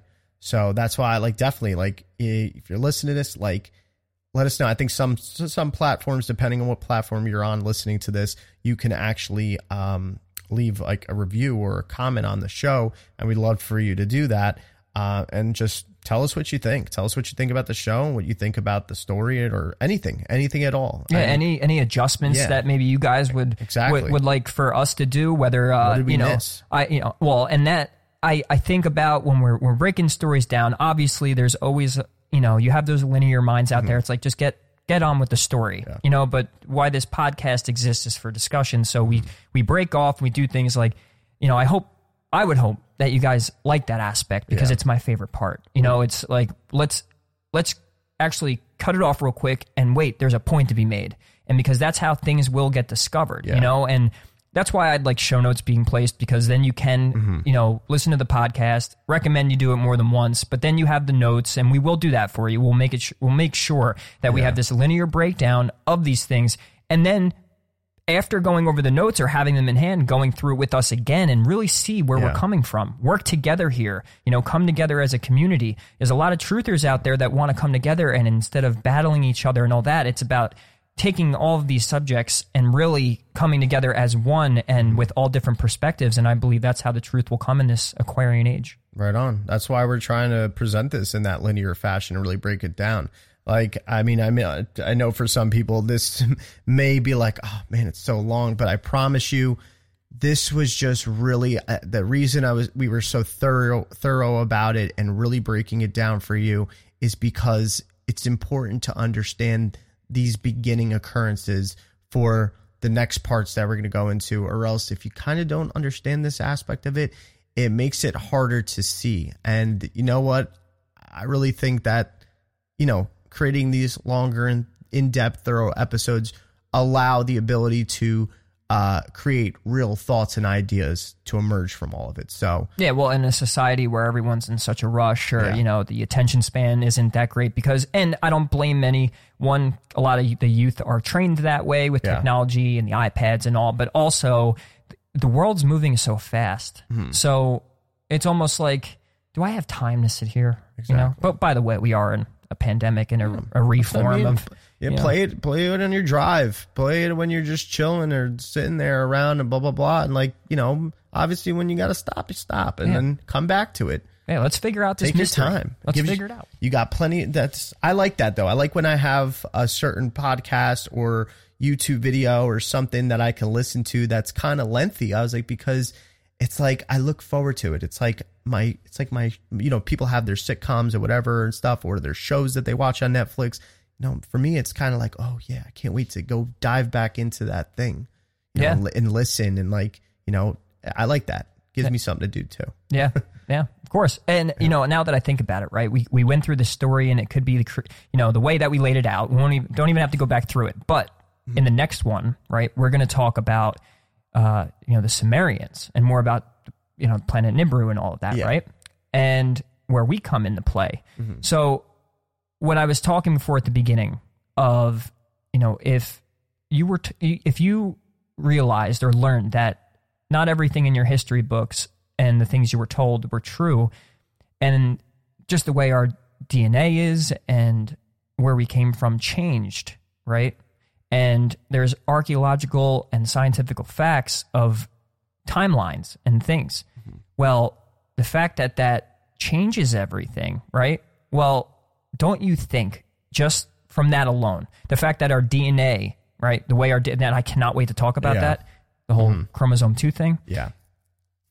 It potentially, right, can be that we were made or like designed and by another, not by some sort of a god, but not a god. Yeah, like a master geneticist. Right. Yeah, exactly. Yeah. Like it's a being, and yes, we all come from, and I do believe we all come from that source. Yes. Like there's that one thing, primordial, absolute source. Yeah, but I've seen these layers on some spiritual channels of, they talk about, you have the soul, but then you have higher selves, right? But then you have oversouls.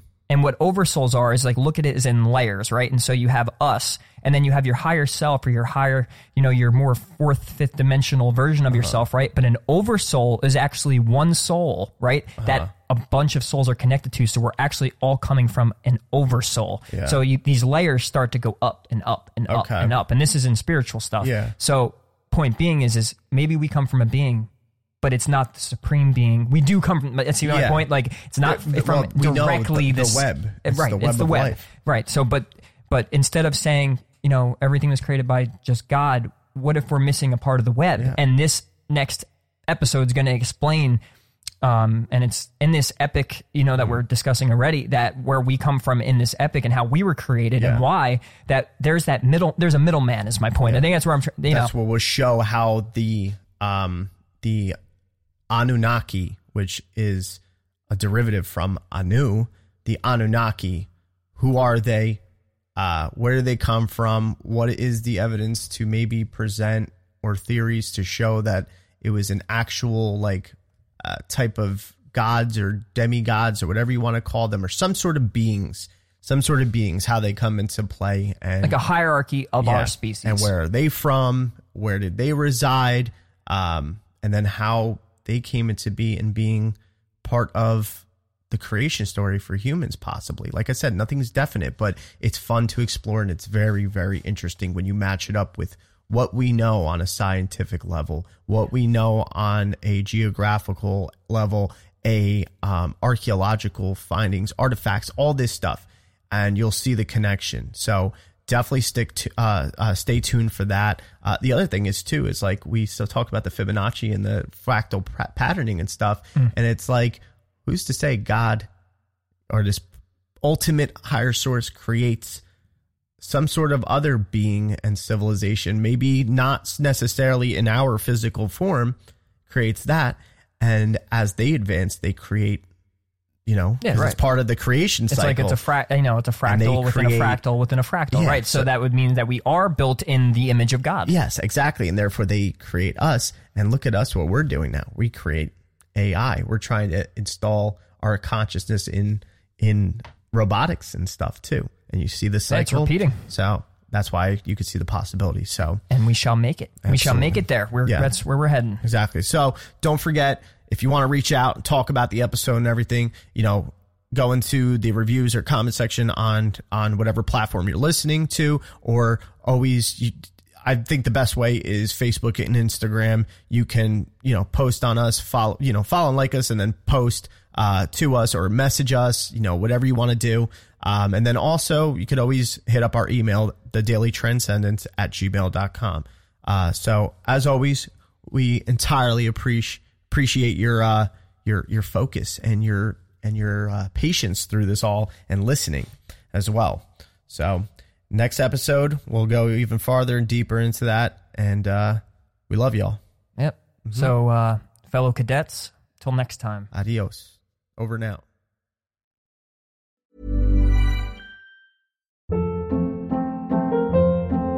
Hold up. What was that? Boring. No flavor. That was as bad as those leftovers you ate all week. Keke Palmer here. And it's time to say hello to something fresh and guilt-free. Hello Fresh. Jazz up dinner with pecan-crusted chicken or garlic butter shrimp scampi. Now that's music to my mouth. Hello Fresh. Let's get this dinner party started. Discover all the delicious possibilities at HelloFresh.com.